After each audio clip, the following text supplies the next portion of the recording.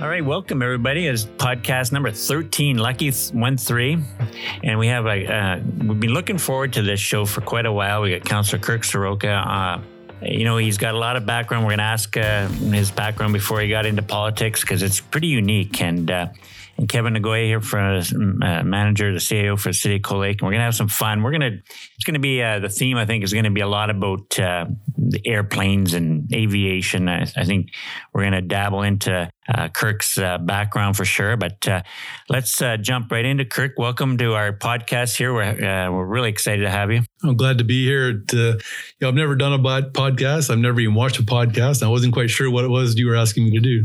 Yeah, we're going to have fun. We're breaking in slowly like we've done the others. But, a lot of people don't know about you. But certainly, we got to know each other before you threw your name in the hat. And you're one of the, I think, one of the few people that's approached me about council that I think, of all the people, I think you did a lot of homework on wanting to understand what this role was, because I think you really wanted to make sure that this is what you wanted to do. And we're excited that the electorate voted you in. You have a diverse background. And so let's dive into this background of yours. It's unique.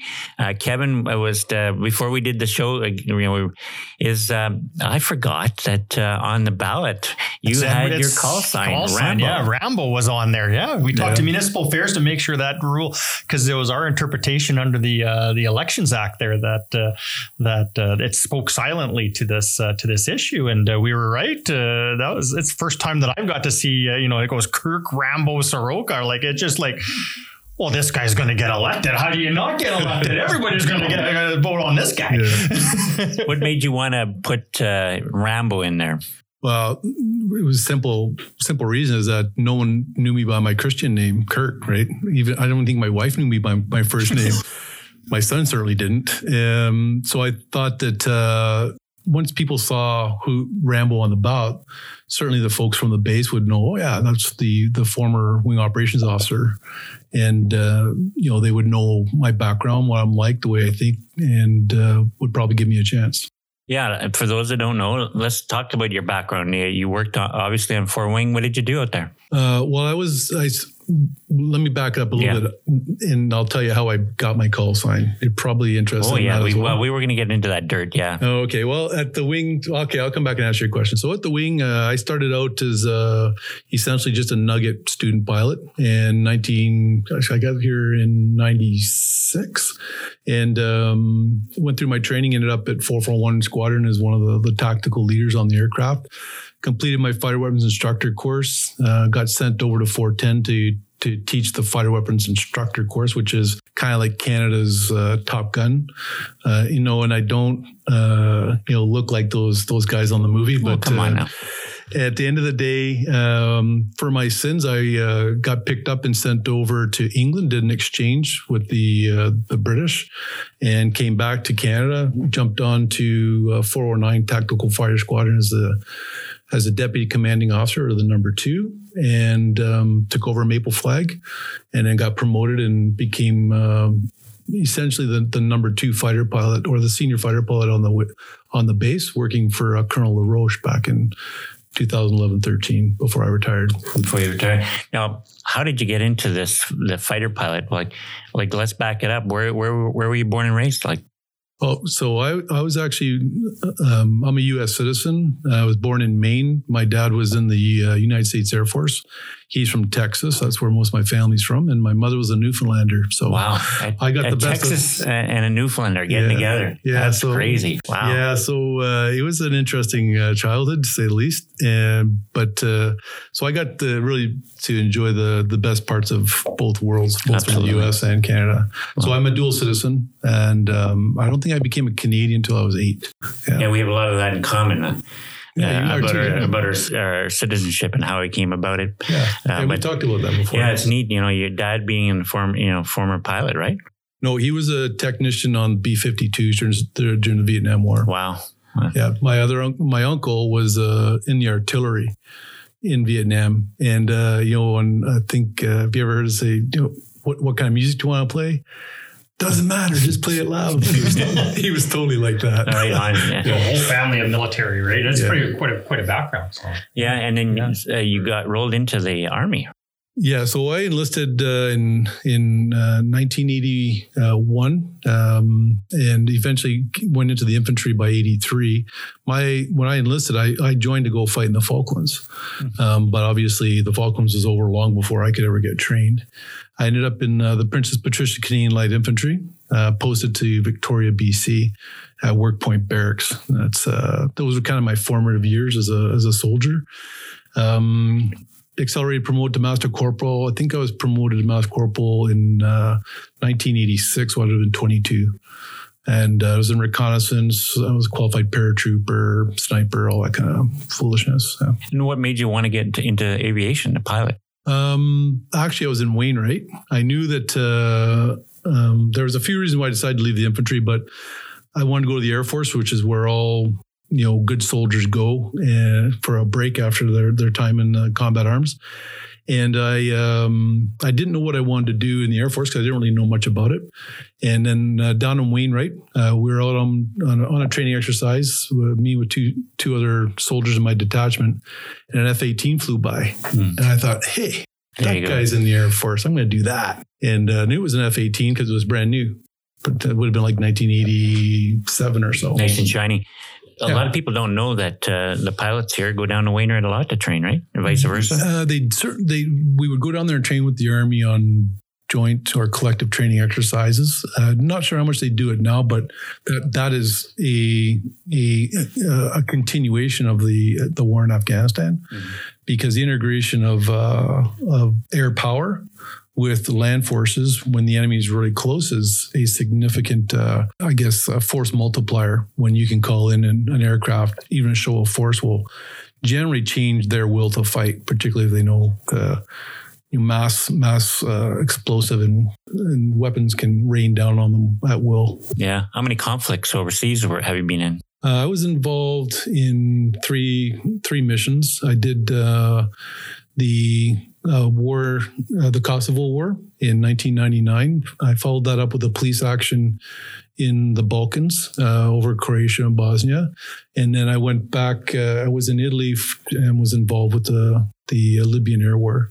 When we go on a tour of the wing, it's amazing, those bullets that are in the machine gun, the size of them. Like, that's crazy. Yeah. 20 millimeter cannon shell. I'm 68-1. Wow.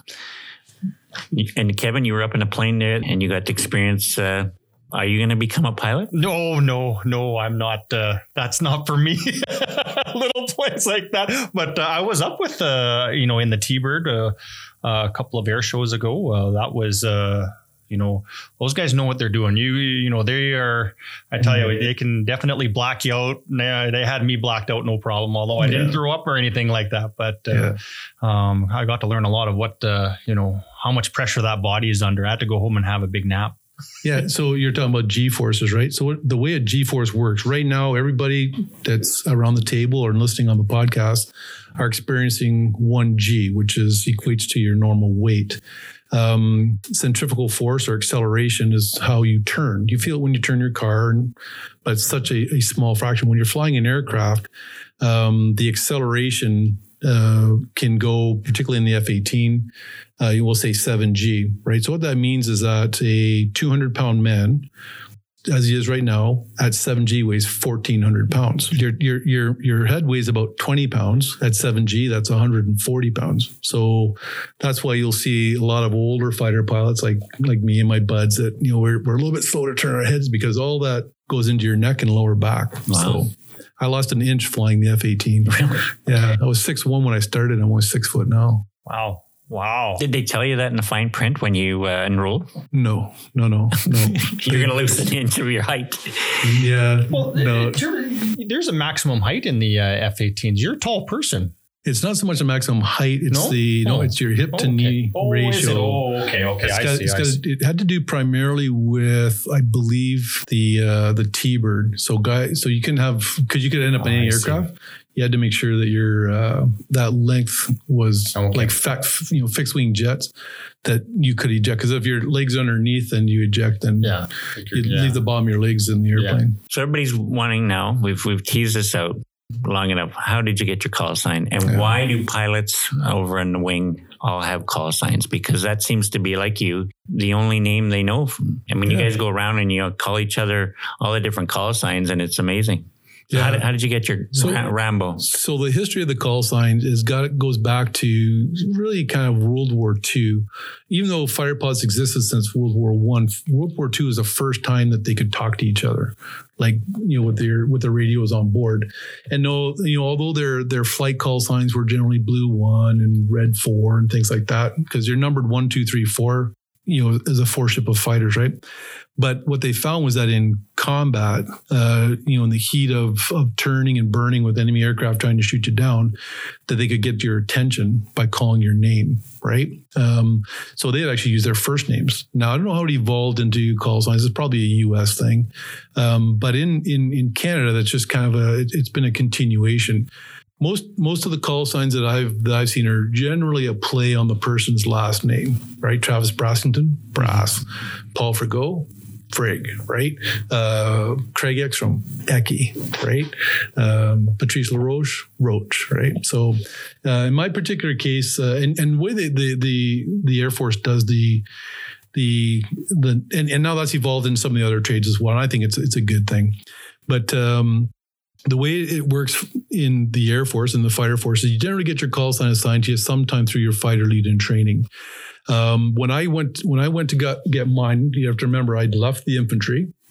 So I was going through my flight training, and I was very still regimented as a soldier, right? So we'd be flying along, my instructor, pretty chill. You guys have seen all the fighter pilots around, and he'd ask me to do something, and I'd say, scene. And in the infantry, that means I've heard what you said, I see what you're talking about, and I know what you want me to do. Okay, it's a pretty simple, easy word for soldiers to communicate, and particularly in the din of battle. And so I kept saying this, and I was still, prim and proper, march salute, all that kind of stuff, and to come to attention when I walked into the boss's office.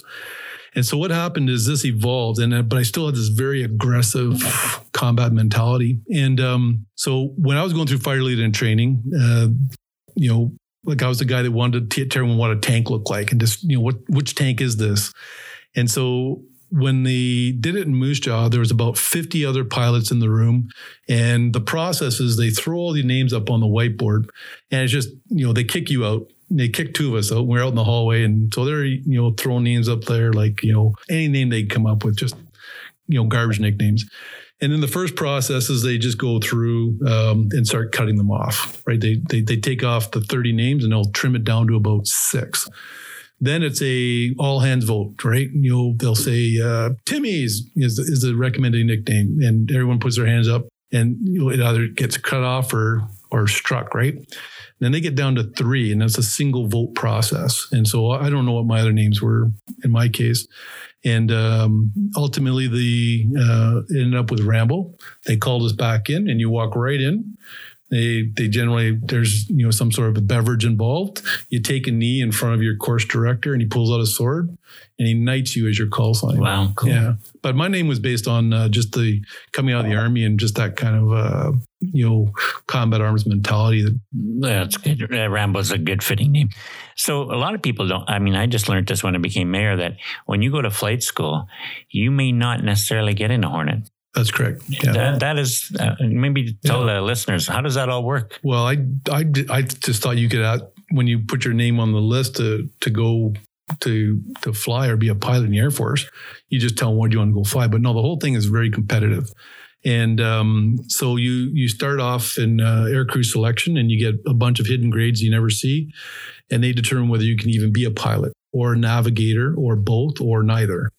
I was lucky enough to be selected for both, even though I didn't understand some of the math and the questions. It just kind of, this makes sense, and I would write it out.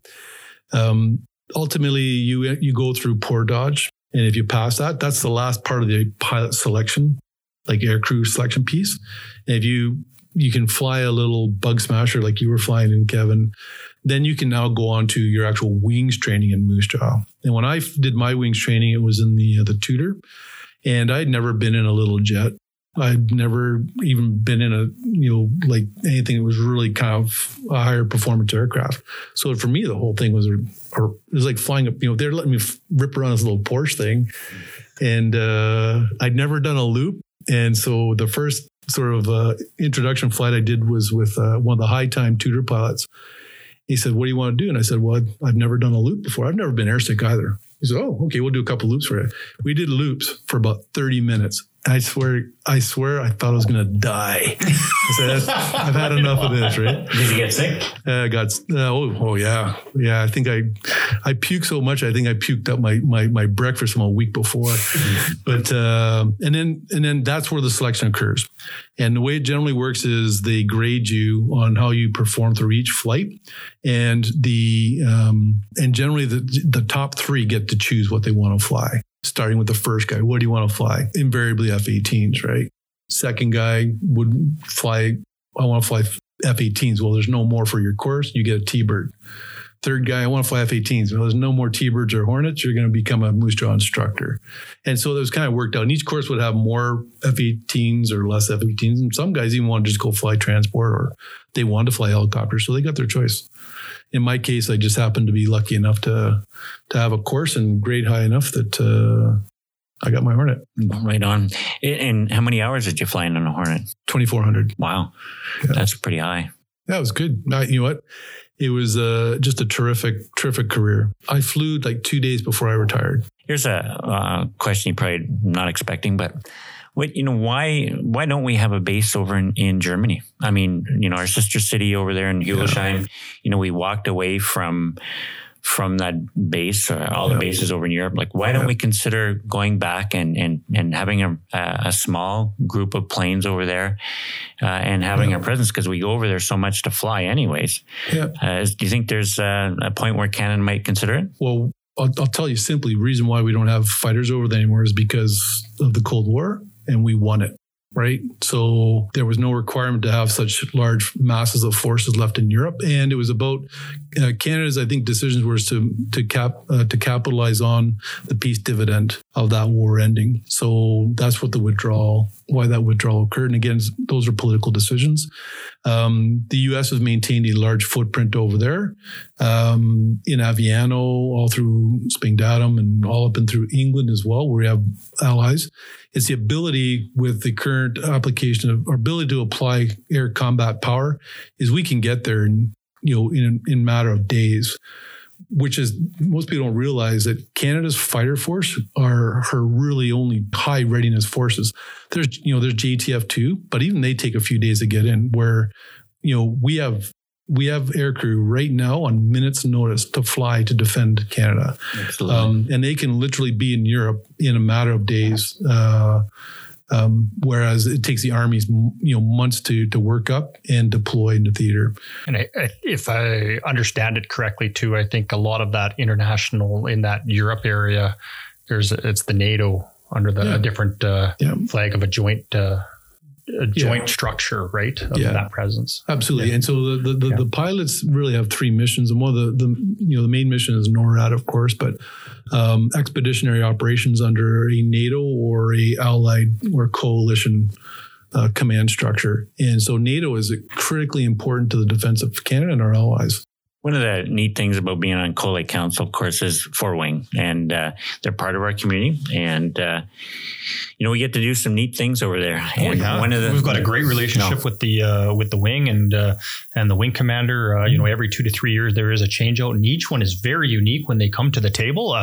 Highly trained and different approaches to all of them. It's fascinating the wealth of knowledge that comes through that through the base. Yeah. One of the coolest things we've ever done was as a council, we got to go in an air refueler. Those that could make it, and went down and up in the air. And I know Kevin took some amazing pictures of the planes. Now this refueling thing, this looks like this could be a pretty difficult maneuver when you bring your nose of your plane up in the sky to try to suck in some jet fuel. Yeah. Is it as hard as it looks? Depends. It depends on weather, night, cloud, what tanker you're going off of, how current you are, so I'll give you a story. So first combat mission, right? First night strike, driving down the Adriatic, trying to tie up with a KC-135. There were 6 of us. Only 2 of us made it through the tanker. So, 2 stories on it. One is there's a longer story, but I'll leave it at this, is that when I got behind that thing, my briefing before I'd gone down, I said, I didn't even know what the airplane looked like. And the briefing was simply just put the thing in the thing and don't F it up. So to say the least, I survived. And it was literally, there's paintings in our museum of that operation. And there's one painting that's dedicated to that specific mission. So each plane is different with that nose or whatever it is that where you hook up your plane to that thing that flies. The probe? Yeah. The probe. Now, from what I understand, everybody's got a different kind of probe. We have different techniques. The probe's all the same. Oh, there. Aircraft are different, right? They have each fighter aircraft a different probe setup. And, the USAF use we use probe and drogue, and whereas they have like a boom effect where they actually have the tanker push their probe into the airplane, which no God-fearing fighter pilot will ever accept. That's crazy. So, but ultimately, each fighter pilot has a different technique, and I can show you on when I tank, I have the hose straight up in an S, where a lot of the guys will flop it out to the right side. Some guys lay it across the nose, but what I learned that night was you can't flop it across your nose at night because the light that illuminates the belly of the tanker, you can't see the tanker. All you see is this black tube right in front of you, so you have no references. And how high in the air are you flying? During tanking? Yeah. Again, depends. It could be anywhere from 15,000 to say 25,000. Depends on the tanker and how heavy your bombs are. And how do you practice something like that in a classroom? How do you practice fueling up? This is crazy. How do you practice that on the ground? They'll show you a video. They'll go up as an instructor at 410, and the instructors at 410. They'll understand is that they've got to actually demonstrate, because the whole thing about being an instructor is explain what you have to do and then demonstrate it. So the instructor is sitting 6 feet behind the student, and he's got a tank, and it's like basically you're jousting to this thing, 18 feet in front of you. So just so the student can sort of see a sight picture, and then the students get to practice it as long as they don't break the airplane, which sometimes happens, or tear the boom off, or tear the basket off, which has happened. Look, the techs that are fixing these planes, these F-18s, have been up in the air for so long. That speaks to the workmanship in Canada. Yeah. Our techs are just terrific. If a plane was having problems and there was a history in the books, I would go up to the guys, because ultimately they know way more about the guts of that airplane than the pilots will. There's just no ifs, ands, or buts about it. And I'd look at them and say, is it safe? And if they said yes, I would take it without reservation. Yeah. Because you don't fly the same plane, right? Nope. You even though you might have your name on a plane, that doesn't mean that you're going to fly that every day. That's right. So it's probably even more so today, even though your name is on the aircraft. That's just kind of like the throwback to the Second World War thing again. But there's a fleet of aircraft, and because of the maintenance cycles, you might have a UE of 12 aircraft on the squadron, and they'll rotate them through maintenance. And some maintenance is a month long, some maintenance is 3 years long, some maintenance might be a little bit longer, but that's what the area officers, the aerospace engineering officers, they manage the fleet's fatigue rates and all the parts that need to be swapped out. And so it's not uncommon to, jump into, you'll fly basically every aircraft in the squadron while you're there. But yeah, no, they're having more difficulties now because the aircraft was supposed to be retired in 2013. But because of the procurement process and decisions by the federal government, we are now extending the life of the aircraft to 2032. Which is 19 years longer than it should be flying. So there are some maintenance challenges that they're dealing with right now. And I believe the procurement of the Australian F-18s was meant to offset some of those. So now we a lot, I'm sure that you probably can't say everything, but certainly Canada is looking at replacing the fighter jet with, right now, I think it's down to three planes. This is going to be, let's speak about the developments on Four Wing. This is going to be a big, huge construction. It's going to create a lot of jobs in our area. Why? For those that have never been out to Cold Lake, we have a lot of old hangars out there, and they're going to be knocked down. Why would we want to be knocking down all these hangars? Well, because they're old. They're constructed in the 50s. They're pushing 70 years old. They've been maintained really well as best they can, but they're heated by steam. They do have asbestos in them, but they're worked really hard. So as a result, they experience fatigue as well. Components rust. When I was a DCO 49, we had a panel fall from the roof and just missed an aircraft. So the aircraft, the hangars already need a significant refurbishment, like basically a tear down to the bones and rebuild, or they need to tear them down and make new ones. Now, the new aircraft, the big thing about the new aircraft is that it, and just for everybody who's listening on the podcast, I'm an F-35 guy. And I can tell you that, for a number of reasons. It's the only aircraft that is going to be supported by the U.S. for 40 years. And the reason why we're having difficulties with the current F-18 fleet is that they aren't building parts anymore. So if you want to ask yourself something, how many people do you know are driving trucks and cars from 1983? And you want to be driving a car that's 40 years old as well. Well, that's what these fighters are being expected to do. Now, this aircraft is going to be supported by the U.S. because they're going to fly it as the largest fleet. So we'll always have access to parts that are being produced at reasonable prices. When the aircraft, the F-18 is under production and they were going through all their builds, we could get a component for $100. Well, those components haven't been made now for a couple decades. So sourcing them is difficult. And now the price could be $10,000. Or it has to be manufactured specifically. Or it has to be manufactured for that piece. Of them, right? Being made. Yeah. That's right. Yeah. So I'm an F-35 guy. Now, what that means is that with the advent of things like the internet, the digital electronic operating environment, that security and the vulnerabilities of this aircraft, right, need to be protected just as the highest levels. And so that requires physical infrastructure like hangars or hangarettes that will allow you to protect it and give you as much flexibility as you need to conduct your training, your operations, and your maintenance. We understand it. There's possibility it might be one plane per hangar. Is that, or are you hearing different?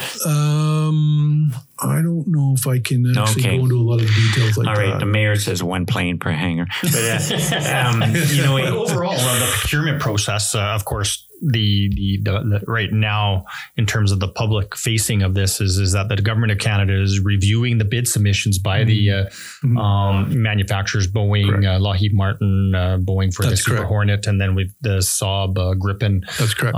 Aircraft. So once that process is finalized and there's an airplane selected, of course, the whole planning, we understand that there's a major planning exercise going on both on base, CFB Cold Lake, and probably the others that are going to host the planes. But specifically, because we want to talk about our community, is that the planning exercise includes the hangar conversation and also a whole bunch of expansion to kind of the support facilities and buildings that are there. And in fact, recently there's been a announcement that Alice Dawn has been awarded a contract out at the wing. So this is a very positive time for the community because it's signaling that there's going to be some tremendous investment going into the wing, and that's going to come with jobs and the sub trades that are going to be under there. I think this is very positive in the ramp up to for the new planes that are going to come. Rambo, I think a lot of people that may not be aware, but how unique is the air weapons range for? It doesn't exist anywhere else in Canada, and it is such an important asset to Canada. It's considered a geopolitical strategic asset for Canada because the Allies want to train here. The U.S. want to conduct training and testing evaluation here. I did studies on this before I left the military, that there's only a handful of what we call major test and training ranges worldwide. They were capable of supporting true large force employment of air power in a very dynamic, high threat or very hostile, opposed, scenario. And so those ranges were basically, there's one in Australia, there's a couple in the States, and in Canada. You can't conduct the same type of training over land in Europe. It's impossible. Yeah, I think we've seen presentations with the air weapons range, same scale overlapped in Europe, and that's quite a mass, right? Several countries there.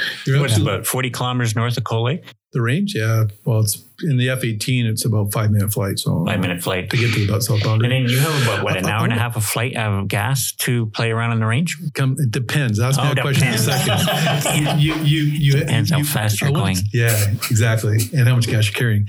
But I wanted to talk a little bit more about the evolution of this new fighter. There's going to be a future fighter capability in Canada. That's a given, right? It's going to consist of 88 aircraft.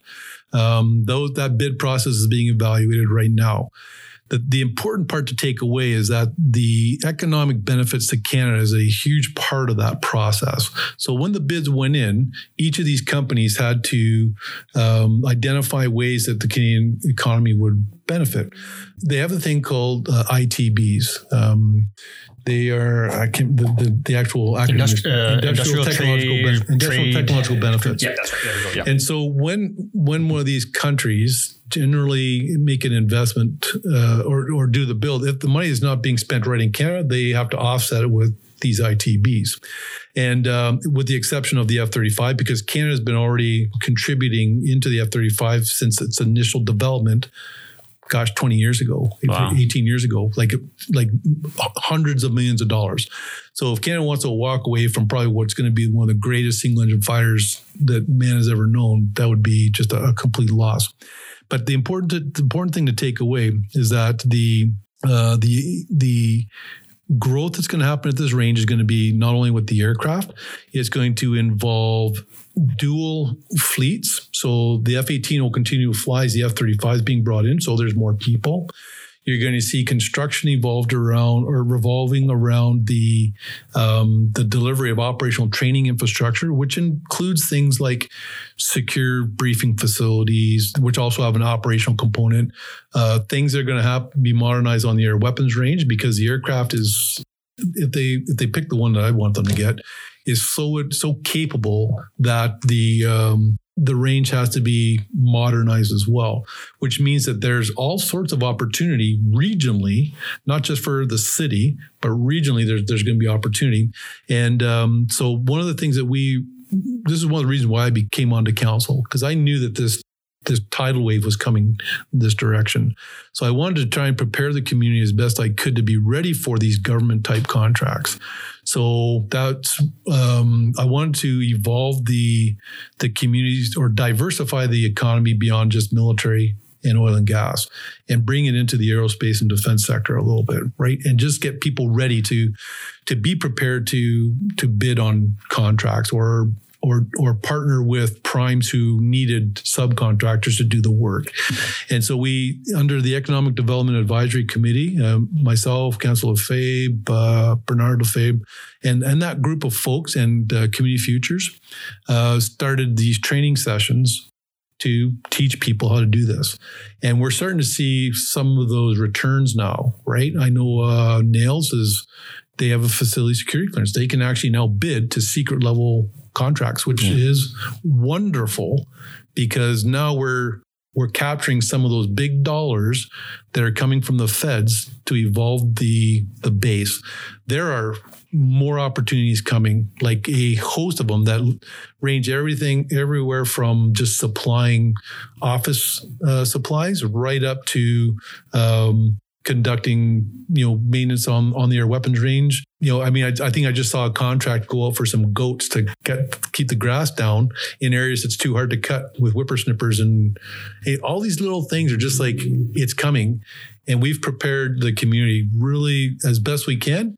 But that interest is still there. I think that training has been great.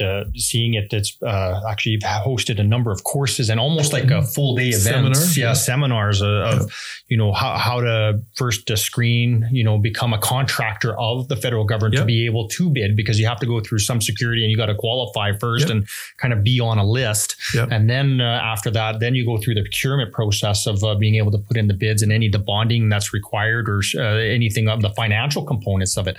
So it's been, I think they've been very positive comments from the community and the region with regard to that understanding and knowledge. I think council hosted, some dollars in order to get speakers to that matter. Some of them are that we had to bring in. Their costs, and including we had people from actually the wing itself to come and speak as well. So I mean, and that interaction with the wing is supported by the wing commander. He actually has now assigned somebody to the Economic Development Advisory Committee, which has been just a terrific addition to the team. And the last seminar we were going to conduct was we're going to conduct it in August. I think that was the date, or is April? I can't remember now. But obviously COVID-19 put that on hold. So all that training is basically gone to webinar based online. If anyone's really interested in that type of training, I encourage you to go online on the Cold Lake City website, or contact the Chamber of Commerce or Community Futures, and you'll see some of these webinars.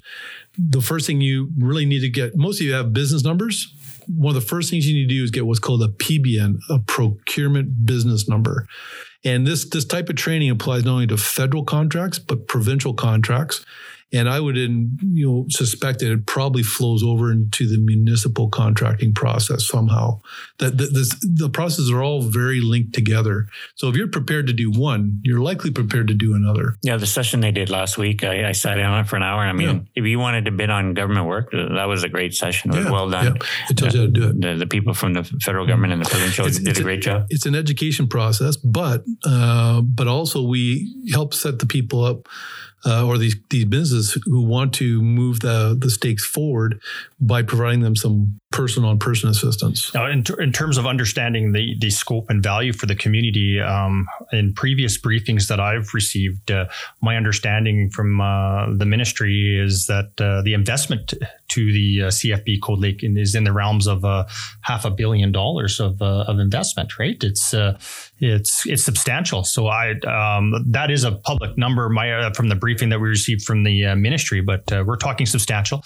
But that's outside of the investment from the aircraft itself, right? And probably there is other pieces to this, such as the air. That doesn't include any upgrades to the air weapons range that's going to happen. So we're talking a pretty substantial. There should be some new families moving to Cold Lake. 10 years over the next 10 years, there is a significant investment of infrastructure to this area. Definitely, and again, I can't give the number, but you may have had a conversation with the wing commander where he told you roughly how many potential families. We're just looking at potentially, I think the vision is over the next 5 to 10 years that there's going to be a lift of new personnel. It's really exciting because there's going to be some new programs. And I just think that we've really talked about it in the media lately is we feel that Cold Lake is just on the verge of forming a bottom here economically, and that we're going to come out of this thing in a good position is because of all of the federal money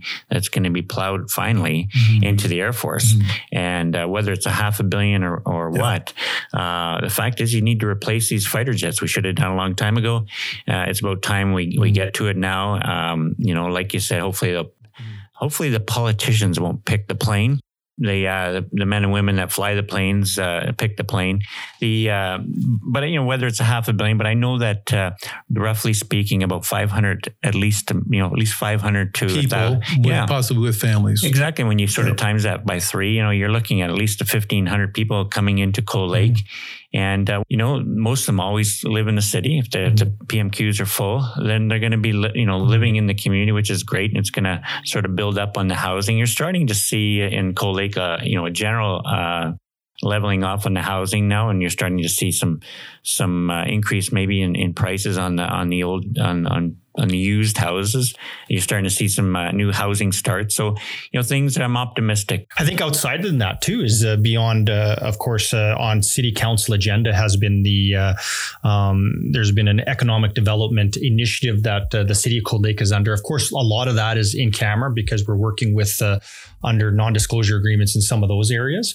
But I think for the community, outside of those investments and the conversation we're having, there's even more still to come with regard to aerospace economic development for the community. Yep. So I think the community should be very positive that it's in a good and poised in a good position for a strong economic future as we go forward. Yeah, we're certainly not hanging our hat just on the fighter piece. We've discussed this at length and have other opportunities that are being developed, which are very exciting. They've garnered interest at the provincial level. And so that's one to sit on the edge of your seat and listen for.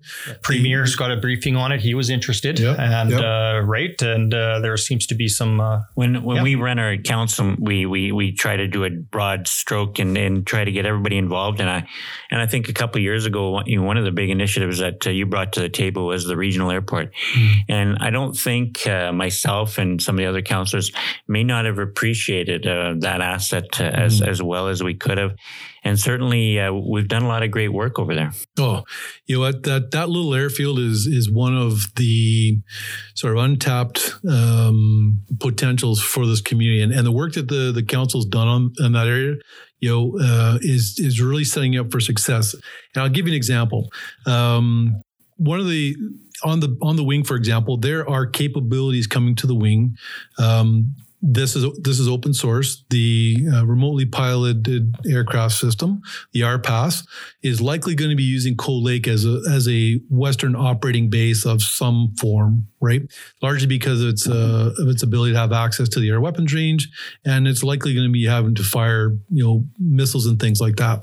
So RPAS stands for remotely piloted aircraft system. So drones is another word, right? UAVs. Yep, UAVs, yep. So within the national construct, everyone's seeing UAVs evolve as well.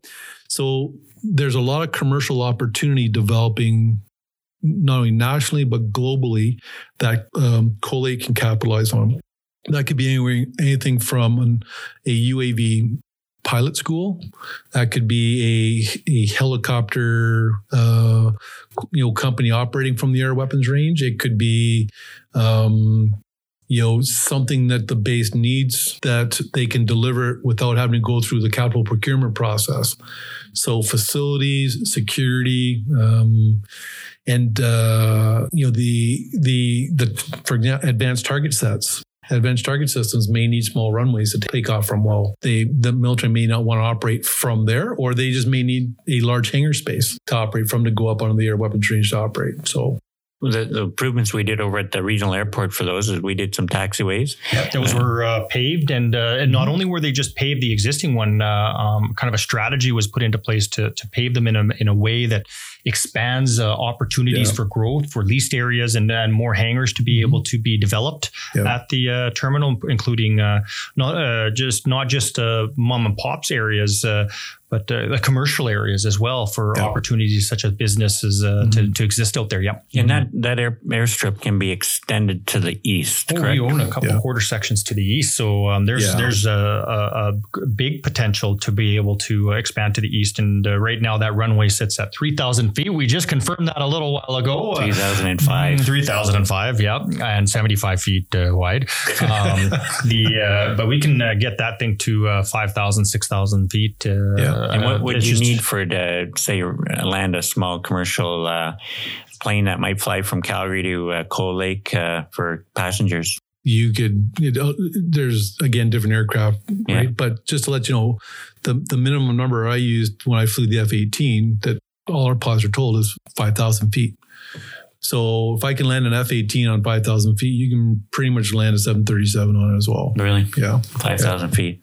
So 1,500 more feet, or no, 2,000 more feet. We just need a little bit more width on that runway too. Yeah, it needs to be a bit wider. We need a little wider as well. We'll be knocking trees down, but it's not that big. But a 737 is a larger aircraft. But what you really need to think about is going after the 19-seat capacity aircraft. Yeah. The dashes, larger King Airs, these sorts of things. When you look at what's going to happen here on the wing, with all the construction, and then the oil patch is going to turn. I mean, someday those pipelines will be ready. Get that commercial air service to a place where it's ready to stand up. One of the other big changes that Kevin didn't mention was the recent delivery of a GPS approach to our regional aerodrome. That now opens up that field for anyone to fly into it in all weather conditions, largely, to non-precision limits right now. But ultimately, now we can actually have a scheduled service if we decide to go in that direction. Yeah.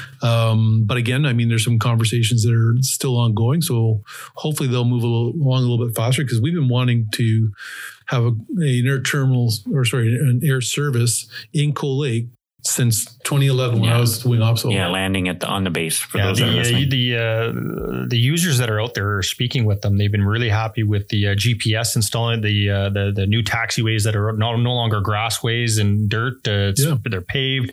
The actual runway a few years ago was overlaid, and then we also had PAPIs installed. Explain PAPIs that they're really impressed with that to help the non-precision. So PAPI is just a call sign from that Moore movie. Pappy Boyington. There you go. It's different name. Pappy was as in dad, like Papa. What's it called? Baba Black Sheep? Baba Black Sheep. Yeah, nice. Yeah. So the real quick on the Pappy. Pappy is just a glide slope aid for pilots, a visual aid. But ultimately, what's happening now is that there's a growing awareness of the Coal Lake Regional Aerodrome amongst general aviation. So there was a lot of aircraft flying on the weekend, beautiful day. So what that does, that brings more awareness provincially to people. Like Lac-La-Biche has their winter fly. And so there are opportunities, you're starting to see benefits, I think, within the community as it evolves. But for me personally, the greatest addition to the regional aerodrome was the access to the commercial lease space, or the commercial growth space. Because now when a large company comes in, when the Future Fighter is dropped or the infrastructure program is developed over the next 2 to 3 years, we now have a spot as a city to say, yeah, you can go here, or there are some other land developers that have land as well. So we've created the environment for success, not only for the city, but our businesses. By extending the runway by a couple thousand feet, that would also allow these companies to fly their own jets in and come visit the wing rather than flying necessarily on the wing. Mostly what will happen is that if they're going directly for wing work, they'll get a PPR and they'll pop in there. It's really more to do with the non-defense related visits that are going to be required both for industry, the aerospace and defense sector as it grows, right? Shipping, flying parts in, because right now we don't have no way to airlift a quick part in for someone who might need it. Well, let's talk about a different subject. Yeah, there was a little while ago, Councillor Soroka Rambo here put forth to council a notice of motion with regard to the amendments of the criminal code regarding gun restrictions. And that passed in council in terms of lobbying the federal government regarding that the amendments. Kirk, did you want to go into that a little bit?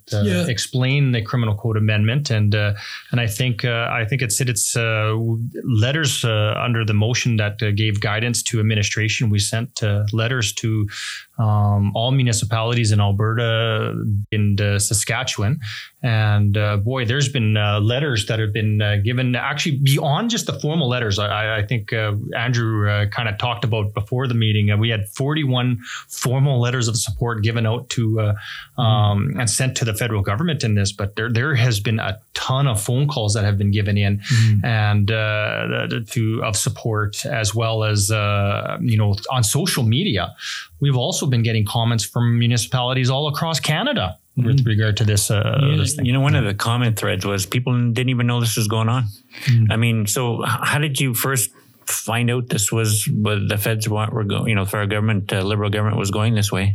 For me, one thing I didn't tell you, when I transitioned from the infantry to become a pilot, I didn't even have a high school graduation. So I had to go through the military academy, Royal Roads Military College. My degree was in politics and economics. So that's why I became, that was one reason why I was kind of interested in doing the politics thing. But really, I always called it my newspaper reading degree, because I read a lot. I'm always I don't like to read just from one source. Right. So because you'll get a single narrative and a single story. I read all the sources about the same story. Yeah. And so I develop a picture. Right. And so I stumbled across this, and there was obviously some inputs about disorder in council. There was positives, there was negatives.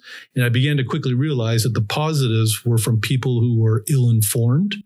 It was a Liberal campaign platform that they're trying to action, and they've been trying to action it since the 80s, from when they had the long gun registry, which was a dismal failure that cost Canadians billions, vice the $2 million that they said it would cost.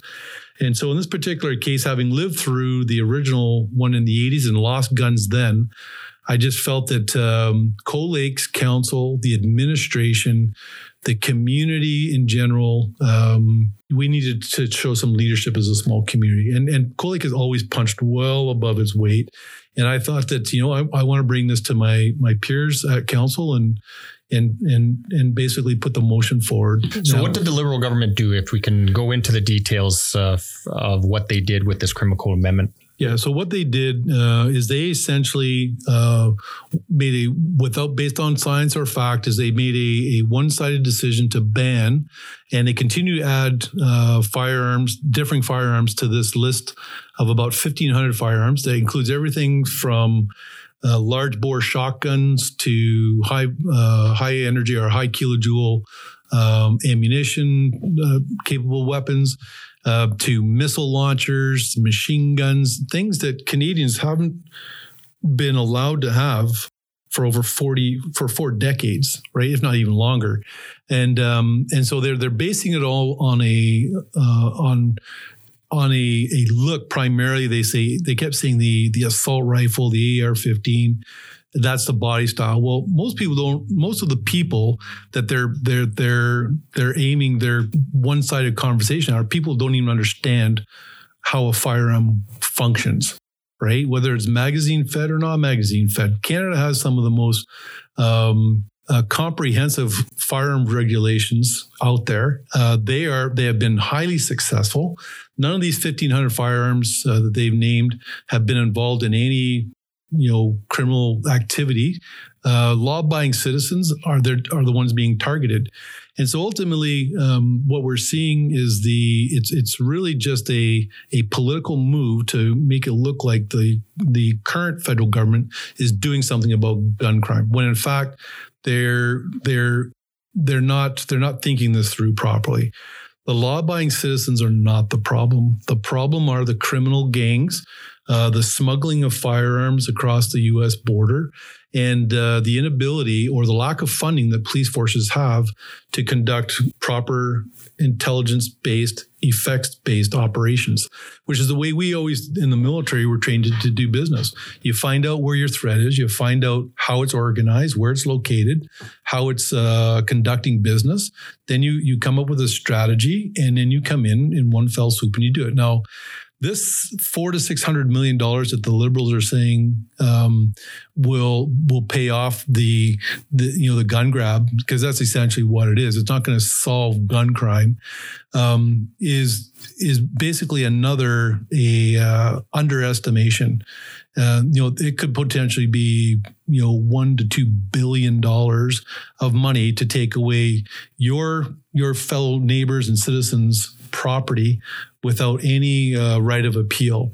And so, I just take serious issue with that. That's the signs of a tyrannical government. It's a sport in Canada.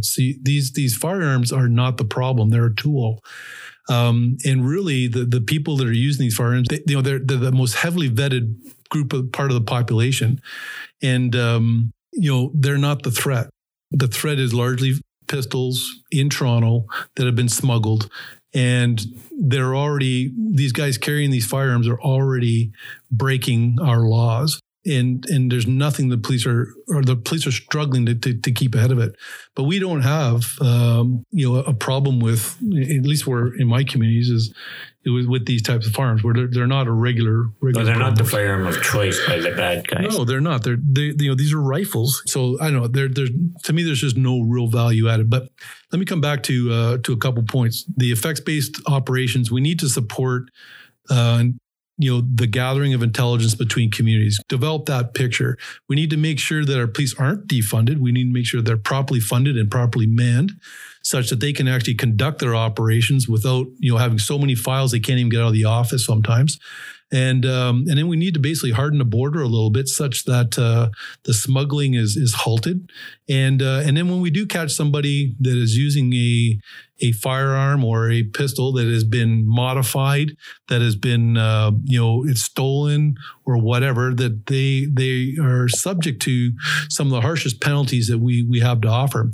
And I take issue with the way that this particular order in council came about. And if I was a bad guy right now, I'd be cheering the Liberals on, be going, yeah, take all their guns. It just makes my job safer. This is just a big miss, in my view. You're starting to see the groundswell support.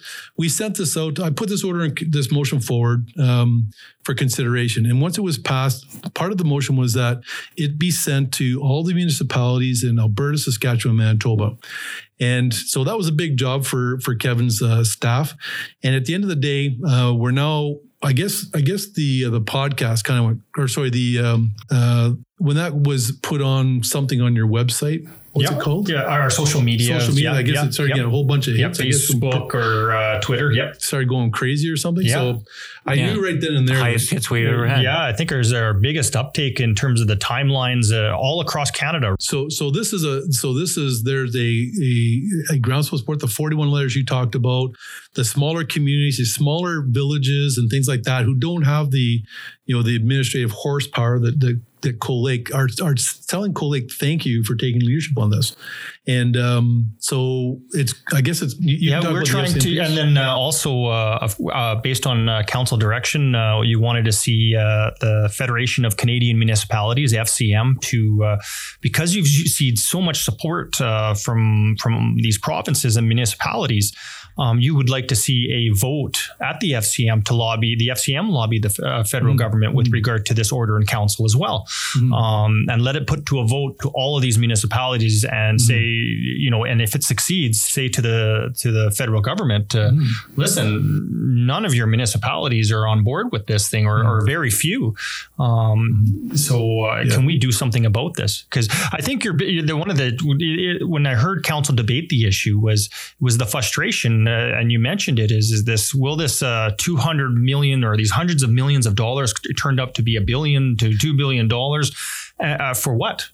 Is that in order to reduce crime? In order to reduce crime, is that money better spent in crime reduction initiatives directly rather than just taking the guns away? Well, it's really when I've read through every single letter that we've been sent, and some of the comments that have come from the other towns and villages and cities and other municipalities is that, beyond gathering intelligence, funding our police to basically deal with this properly, hardening the border such that we're dealing with the smuggling, the change in the penalties associated with gun-related crimes.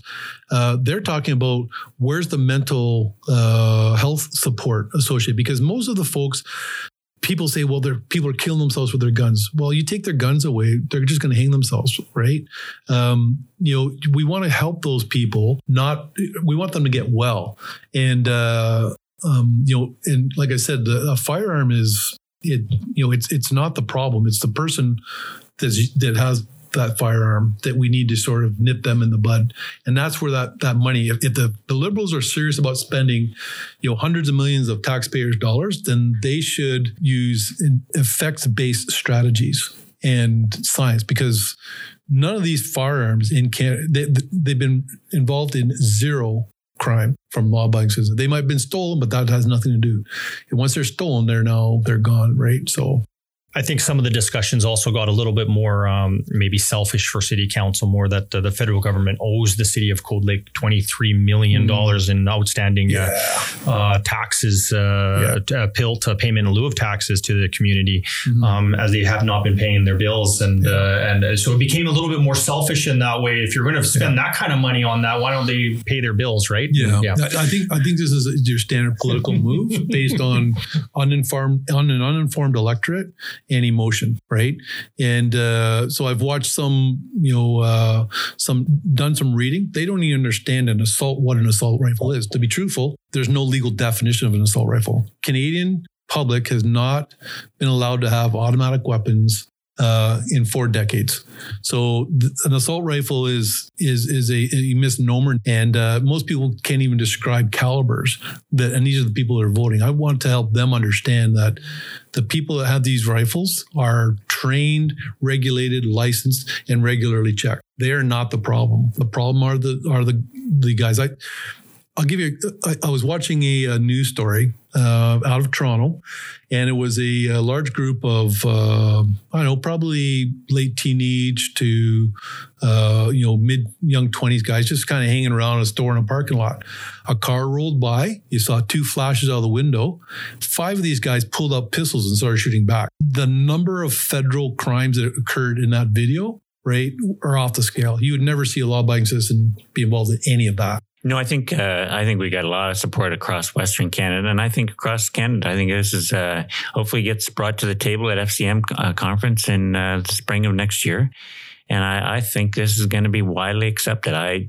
When people really dive into it, this is what the residents want a councillor to bring forward, and kudos to you, Kirk, for bringing this forward. You caught it and you did the process. Bring it to council. We debate it, and I think it's going to be fascinating to watch this going forward. And I think it's also, the media has also been writing about this story too, is that is this really going to be effective? Well, I think the important part is that also was roles of the municipalities, right? I think the conversation was in Alberta, under the Municipal Government Act, part of council's role is providing safe and healthy communities, right? And making those decisions, and you guys are doing the budget for how much police forces that are out there. And so when you start seeing these types of actions being taken upon the federal government, is drawing the concern of, where does that line cross? Because you're trying to be charged with doing, working with the RCMPs, or in some jurisdiction, they have their own police forces, municipal police forces, provincial police forces across Canada.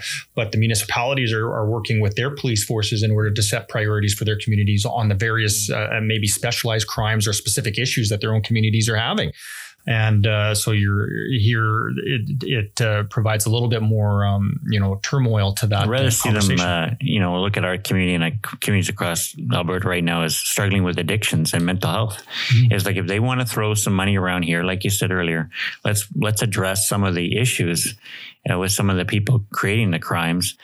Gangs is a different story, but certainly, in our community, we've got a drug problem, and let's deal with the ability to get drugs so easily. but also the issues that it's causing amongst some people in our community and that are doing some crime. And, a lot of the people have addictions, and where do you go get help? This is tough for people to go out and try to find help that want to be helped. The RCMP spends so much time dealing with the drug issue here in our community. But Kirk, we've had a great conversation. It was pretty painless, eh? Yeah, it was too bad. Not what I expected, but yeah, it was good. Yeah, I think our listeners learned a lot about your background, and it's fascinating. I'm sure we could have gone on for another hour and just chatted about some of the stories of your past, but we'll bring you back for sure, and maybe we can dive into some good stories and good nuggets that maybe you'll be free to tell us now. Is there like a limit on when you can actually start telling your stories about what happened overseas? Some of them are lifetime. Oh, you signed a lifetime non-disclosure agreement. Yeah. Well, I think you are one of the few lucky people in Canada that experience flying that F-18, an amazing plane, whether it's F-18, F-35, whatever the pilots around the world are flying with that. That is an amazing experience and quite a job to have. And kudos to you. I could never do that. I mean, I can barely get in a plane as it is. But, I really enjoyed what you bring to council with your experience. And I think every council needs to have a fighter pilot or a soldier and come on council. And we're starting to see, we've bumped into a few, at the conferences, people that used to serve in the armed forces, right? Yep. We've bumped into them. They're becoming a little bit more active because they see the value that they can bring to municipalities.